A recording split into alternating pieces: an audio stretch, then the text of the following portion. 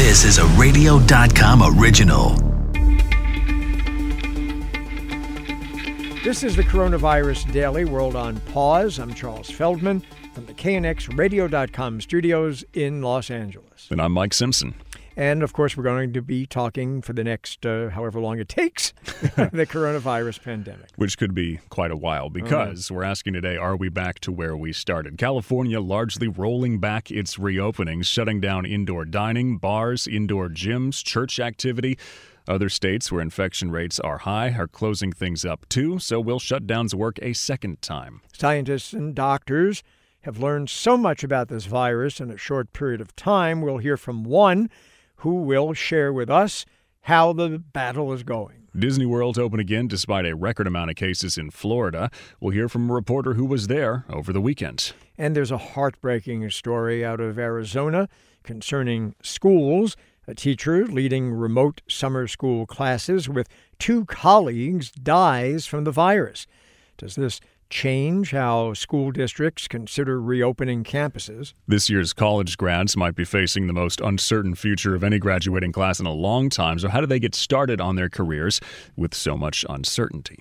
Let's get back to the new round of shutdowns. Dr. Kirsten Bibbins-Domingo is chair of epidemiology and biostatistics at UC San Francisco. Doctor, did California and other states open, too fast? Yeah, I think, so first of all, let me just say that we're still evolving what we learn about the virus. And I think that probably if I had to do things differently and Monday morning quarterback, I would have, again, yes, we should have all masked. And we should have done it as a state. We should have never let there be any exceptions on that. We know there'll be variability across individuals, but I think across counties and states, we have to be consistent. But the thing I think we might have done differently and now know more about the virus is that we probably should have paid more attention to the indoor environments. And then the outdoor environments, things like beaches and outdoor parks and things like that, are probably safer on average as long as they're not crowds. But the indoor environments, the bars, the restaurants, they're risky because the virus likes to stay in the air indoors. And those activities are ones where you take your mask off to eat. And so you're more at risk. So doesn't that actually mean that until such time if there's a vaccine that's effective, you really have to keep those kinds of places, bars, indoor dining, closed? Because otherwise, once you start it up again, at some point, it's going to come back again. Yeah, I think that you might be right. We don't quite know. Here's the problem right now. Right now, what we're seeing is transmission is going up at such a rate that we're reaching that phase of viral thing that the exponential growth that we always fear with viral transmission. And so that means now when you go into a restaurant or even when you go outside, you're more likely to encounter someone who might be infected because there's just more transmission going on right now. That's why it's important to take a hard stop and really get back inside, make sure the virus has no place to go, and so there will be fewer of us who are actually have the virus and are transmitting it.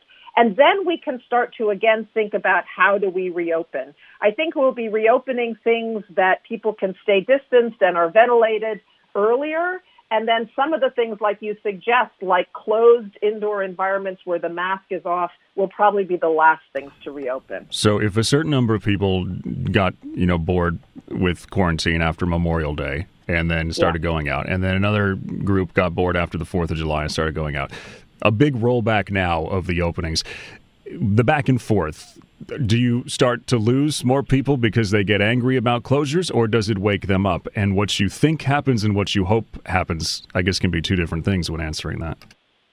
Yeah, I think you're right. I mean, let's be frank. We're all really tired of this. We're tired of talking about masks. We're tired of talking about coronavirus. And I think the idea of going back inside, there's a lot of fatigue when thinking about this. But I hope it's a wake-up call. And to me, some of the discussions about school, I think we all wished we were at a point where we had flattened the curve, we had slowly reopened so that we could think about more reopening and weren't worried about schools for the fall. But I think it's a real wake-up call to think that something we did so well in March now in July, we have parts of our state that really are probably as bad as some of the states that are worst off right now. And I think we have to get to the point where we say, yeah, let's hunker down and then let's open much more slowly so that we can really do all the things that we need to do. And in this case, I think also we have to be worried about finding a way that we can control community transmission enough that we can do things like essential things like schools reopening. Dr. Kirsten Bibbins-Domingo, Chair of Epidemiology, Biostatistics, University of California, San Francisco. Lots of questions are still being asked about this virus since it's so new. What is the evidence that the coronavirus can linger in the air? Does the ventilation in a room affect transmission? And what are the safest and least safe ways to reopen schools? Dr. Chris Johnson, Associate Professor at the Department of Epidemiology and Biostatistics at Temple University, answered some of these questions with KYW's Carol McKenzie. I do agree with the scientists that the World Health Organization should update their recommendation for aerosol precautions, because whether we know that it's spread through the air or not, and even though we have a significant amount of evidence, it's always best to take the most preventative, most cautious route of preventing disease. And so if we go ahead and act like it is spread by aerosols, and it happens to not be, then all we've done is prevent a lot more cases than we would have before. But if we do that the other way around and just follow the current World Health Organization policy, we're at risk for seeing this pandemic continue to accelerate as it has over the past few months. Why is there now a belief, or I guess why are scientists now leaning toward the possibility that this may be aerosolized or spread through the air like this?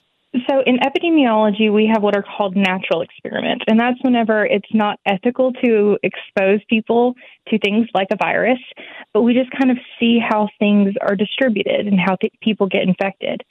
So in a lot of what we call super spreader events, so when people spread disease to 5, 10 plus people, that's a super spreader event. A lot of those, whenever they're analyzed, people outside of that 6, 8, 10-foot radius around people who are singing or talking are getting infected.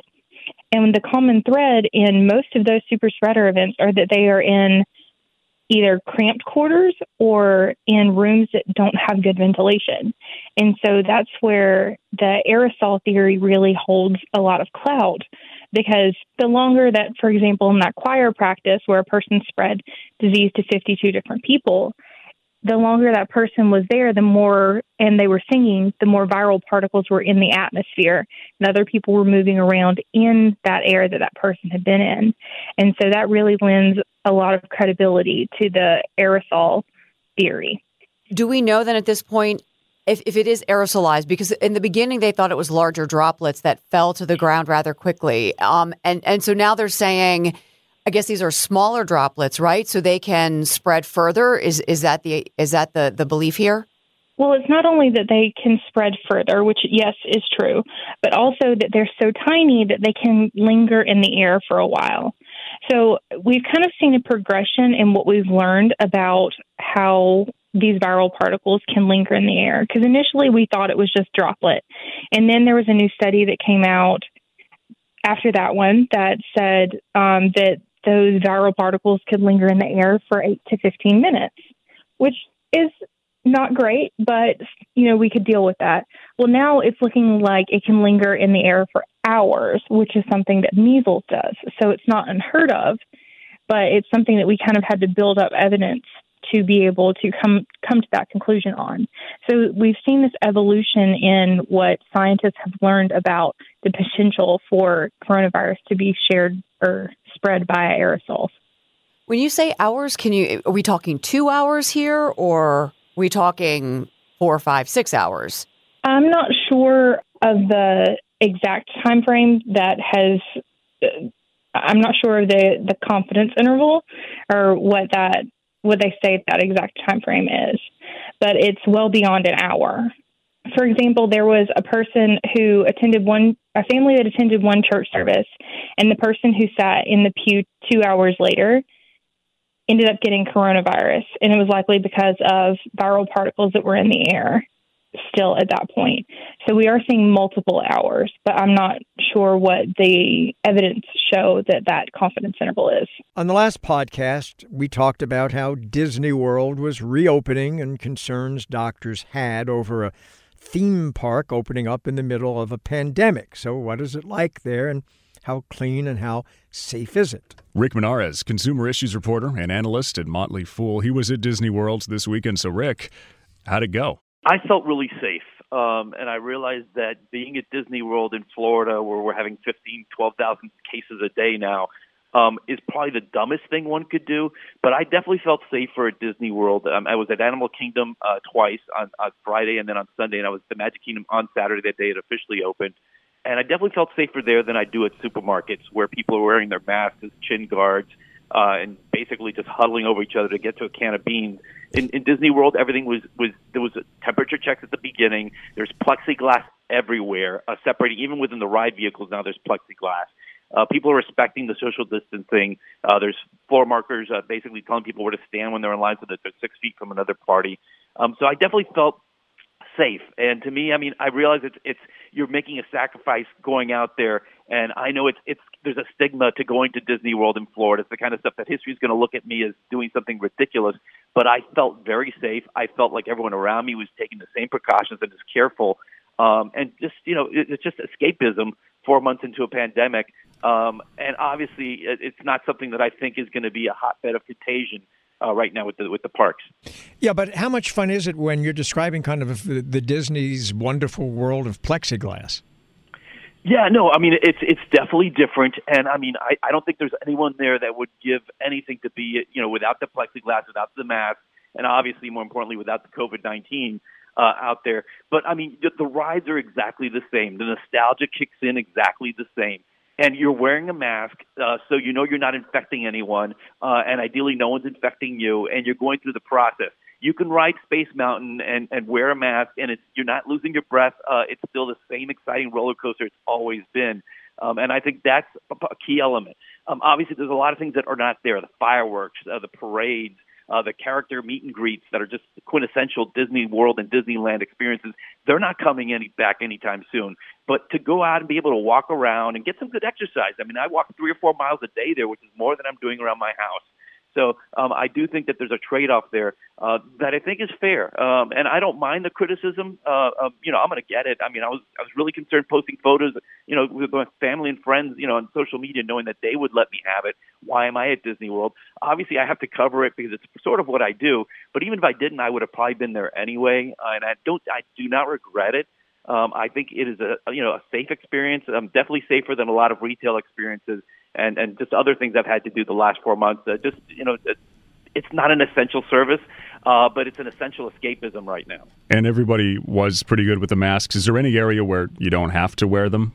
Because Twitter was roasting like these relaxation zones that apparently you can take them off, which doesn't seem super smart. I stayed far away from all those relaxation zones. But at the end of the day, I mean, you can take them off if you're at a restaurant and you're eating. If you're drinking, so if you're eating popcorn, you can unhook your mask long enough to take a handful of popcorn into your mouth, then put the mask back on. There are cast members, Disney World cast members, telling people, hey, a lot of people, if the mask slips beneath the nose, hey, pull it back up. Something you don't see in other places. They're going beyond that. Yeah, but Rick, but there is an area, though, Rick, where your analogy to like going to the supermarket kind of falls down. And that is that nobody goes to a supermarket more than maybe you're in it maybe 10 minutes, 20 minutes at most, and you buy what you want to buy and then you leave. How long were you at Disney World? Inside an actual attraction, inside a building with an attraction, I mean, every ride there, they have everything spaced out. I mean, I didn't have to wait more than 10, 15 minutes in any ride because it's all spaced out that way. Out in the open, yeah, I was there a couple hours, but not any different than people just walking around the park and getting exercise that way. Yeah, but when you add up all the time you were in the different rides, how long would you say you were there? If I'm going to add an actual ride time and time at the park, I mean, I was there for just 2 or 3 hours each Friday, Saturday, and Sunday. In actual waits for line, maybe about an hour or maybe 2 hours tops to go on my 4 or 5, key rides and then move on.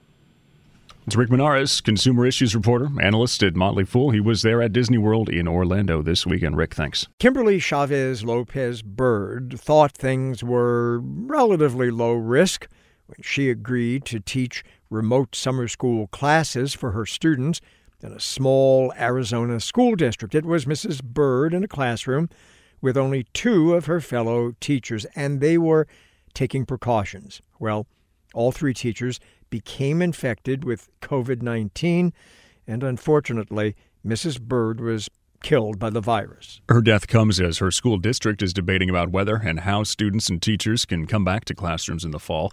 Pamela Gonzalez is the K-8 principal at the Hayden Winkleman School District in Arizona, where Kimberly Bird taught first grade. So, Pamela, with all this being said, how does anyone propose bringing kids and teachers back to campus? At our school district, at the Hayden Winkleman School District in Arizona, because of our experience this summer, it has really,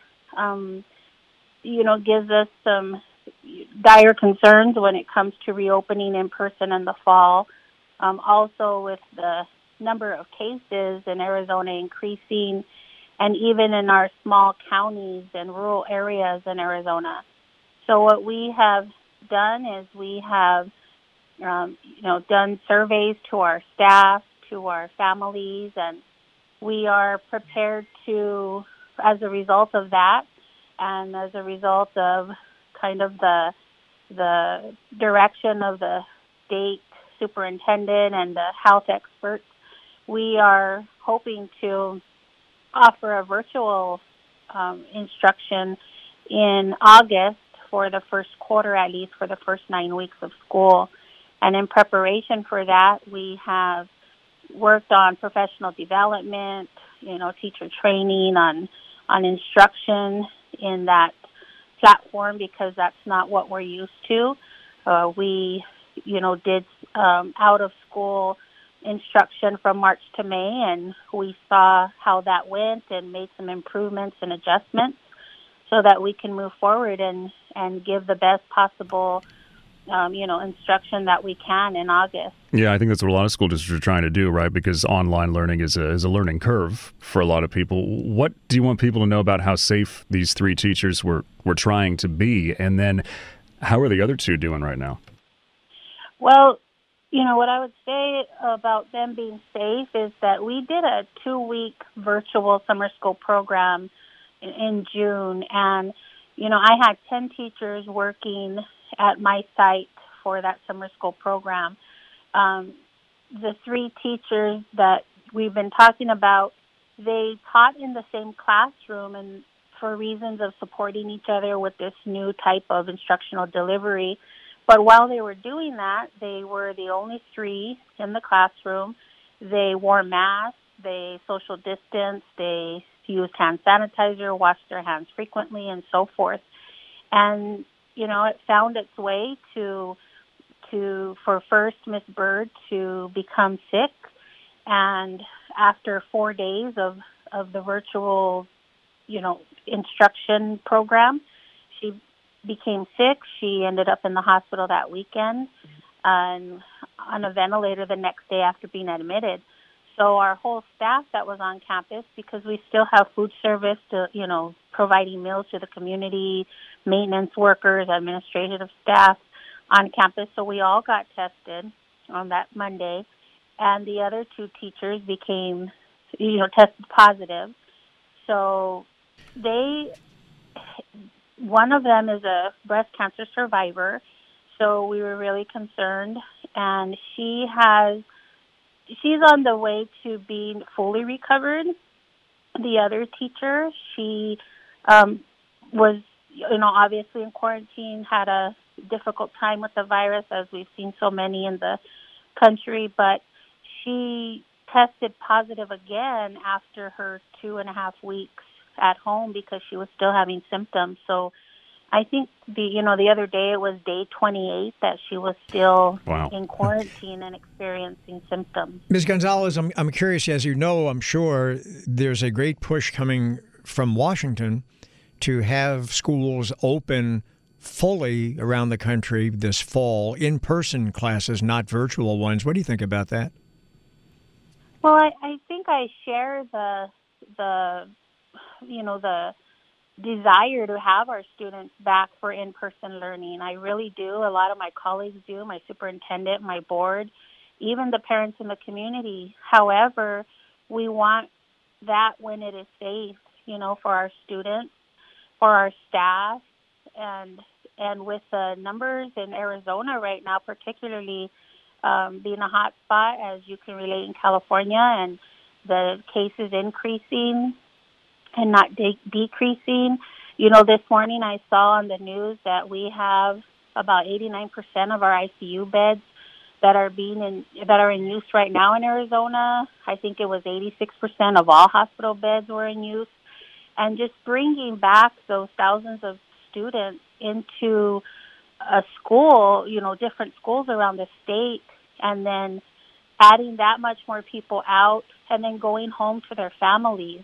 And that's what, we're really concerned about. So I don't understand the push when it comes to, the information we're getting, the statistics we're seeing. I don't fully understand how that is being supported. Pamela Gonzalez, K-8 principal, Hayden Winkleman Unified School District there in Arizona. Ms. Gonzalez, thanks for talking to us. Getting a job is hard enough, no matter how old you are or what experience you have. Competition always fierce. And it is especially hard to get a job or internship if there aren't any. This year's college graduates are going into a job market with very high unemployment and canceled internships. So what are they supposed to do? Yeah, how do you get hired when there's a hiring freeze, right? Yeah. Rick Cobb, Executive Vice President of the job placement firm Challenger, Gray & Christmas, talked to WBBM's Cisco Cotto about the big challenges the new grads are facing. There's an additional challenge for somebody coming out of college now, and that's just their own personal experience.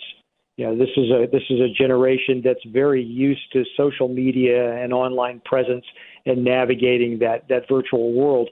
And that seems like an advantage, but at the end of this process, no matter how it initiates, you have to have a conversation with somebody who wants to hire you. And that's more difficult now than it used to be, just in general.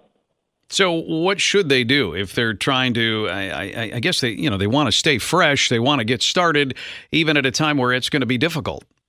Well, let's look at the math. If you have a significant unemployment population, now your competition is everybody out there who's looking for work just like you. But you don't have to you don't have to change the unemployment number.